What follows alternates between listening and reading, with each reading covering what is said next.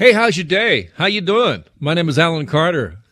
If you're feeling good right now, if everything's going your way, up and up, weather's good, here's what I recommend. Do not look at the markets. Ha! My Little Pony, what do we got?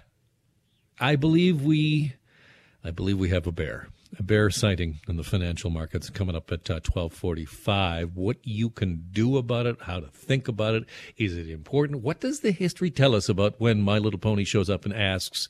A bear? When a bear does show up, how long does the bear market stick around for? What does history tell us about that? That's interesting, and that is coming up on the program. But in a related sort of thing, Elon Musk making news today. He is going to meet with Twitter employees today on Thursday, for the first time since the billionaire and Tesla CEO offered to pay $44 billion to buy the social media. Of course, since then, he's like, I think there might be more bots on this thing than I thought. Maybe I won't buy it, so we don't know what's going to happen with that. But what I'm really wanting to focus in on with Elon Musk was his recent message to Tesla employees, who he said anybody who wishes to do remote work must be in the office for a minimum, and I mean minimum 40 hours per week, or depart Tesla. In other words, if you're not here, we assume you just quit. Now, between that, having to come back to the office, which regardless of what you do, if you're not a Tesla employee, you might be facing that right now with your employer saying, we want you back. And at the same time, we got inflation, 6-7%. And so the advice is, well, maybe you should ask for a couple more dollars. Well, let's try and navigate all of that with Jamie Savage, who's the founder of the Leadership Agency, which is a recruitment company in Toronto. Jamie, welcome to the program.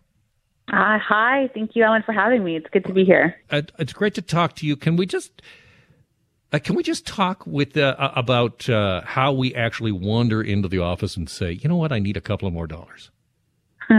Yeah, I think that these conversations that are happening currently related to these exact scenarios are going to become much more common. I think this is the market in regarding like the talent market, employment market is right sizing, right? Like the truth is that, if a company wants you to come in as part of the mandate of their role to work for the company, that is part of the role. And that really does come down to the employee's decision, whether or not they want that job based on what the compensation is for that role, the expectations of output or productivity, and, the commute and all those things. It has to be mutual benefit. It is a decision that we all get to make. But I think that, given the unemployment rates, given the shortage of talent, the challenge we're all having in the recruitment world, to retain and to make wonderful hires that are going to help, materially grow our companies, it's something that I think employers will have to be more flexible to having in terms of conversations. All right. Where's the demand? Obviously, everybody wants more money, but are there other things that prospective employees are saying, no, this is non-negotiable for me now? Yeah, the key term that's being used right now, and I think this has been something that's, been constant, right? Like before 2020, myself included, I'm an entrepreneur. I'm a bootstrap startup here in Toronto, and I was an office-based culture. I thought there was no other way forward until we were forced to work remotely. And now we are 100% remote. We've grown globally. But I think that if you were to ask my employees and even myself, what's something you would want? We would have said flexibility. I don't think that's changed. I think we all want flexibility. I don't know if the answer is everyone wants to work remotely and work from home. That's not a viable option for many people. I don't know if everyone wants to go back to the office. But I think the one thing that we can say is pretty consistent, and what would be great is having flexibility.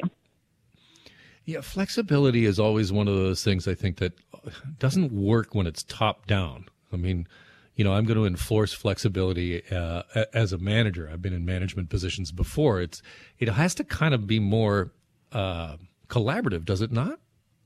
It does, yeah. And, flexibility, just like the options of, going to the office every day at a certain compensation level doesn't work for everyone, or working from home. We don't all have environments that are conducive to that.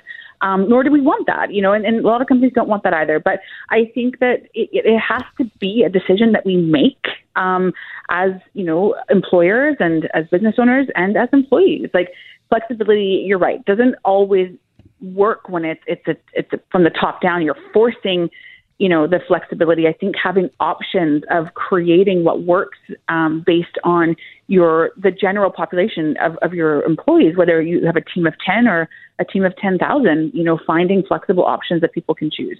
All right. As a manager and as someone who works in, obviously, the recruitment industry, what's your advice for existing employees to actually go and get more money? Like, what works on you? Yeah, that's a great question. And, we typically have these conversations, regardless of the current situation. The number one thing I advise anyone, whether it's my peer group or, just employees or, friends and family, the number one thing in terms of asking for more money is understanding what your value is, understanding what their return on their investment is. If they're going to give you, say a $10,000 annual increase, what is their return on that investment? What are your plans to contribute additional? If it's to compensate or to move the dial in terms of supplementing the cost of, going to and from work, unfortunately, that's not an individual decision. That is something that companies make overall for people, right? So if your number one ask is to essentially supplement the cost of what it takes to do that, likely isn't going to work. It just won't, right? If it's individual, it probably won't work. But understanding what their value is and retaining you at a higher cost is something that I recommend to everyone to understand what that is. Okay, so if I could because I'm just taking notes here real quick. Okay. So going in there saying it cost me X much more to come to work for this, and I to my break even, you got to give me another 10% just to break even. That is not the play. In other words, the play is I am worth 10% more because I do A, B, and C, and leave the other thing off the table. Yeah, I think it can be part of, the total package in what you're asking for, in addition to the value I bring to the table and that I plan to long term. The number one thing here that is on everyone's minds, right? Unless you're, in certain industries like crypto and so on, there's a lot of changes being made, to layoffs and so on. But the number one thing is retention. Everyone wants to retain their people right now. And so really showing the value in retaining you at a certain cost or an increase of that cost is the number one thing I would advise. Jamie, great to talk to you. I appreciate your time today so much. Thank you so much for having me. That's Jamie Savage, who's the founder of the Leadership Agency, which is a recruitment company in Toronto. That is interesting. Just taking some notes here. Just sending off an email to the boss. It's all about retaining me. I feel like I should be retained.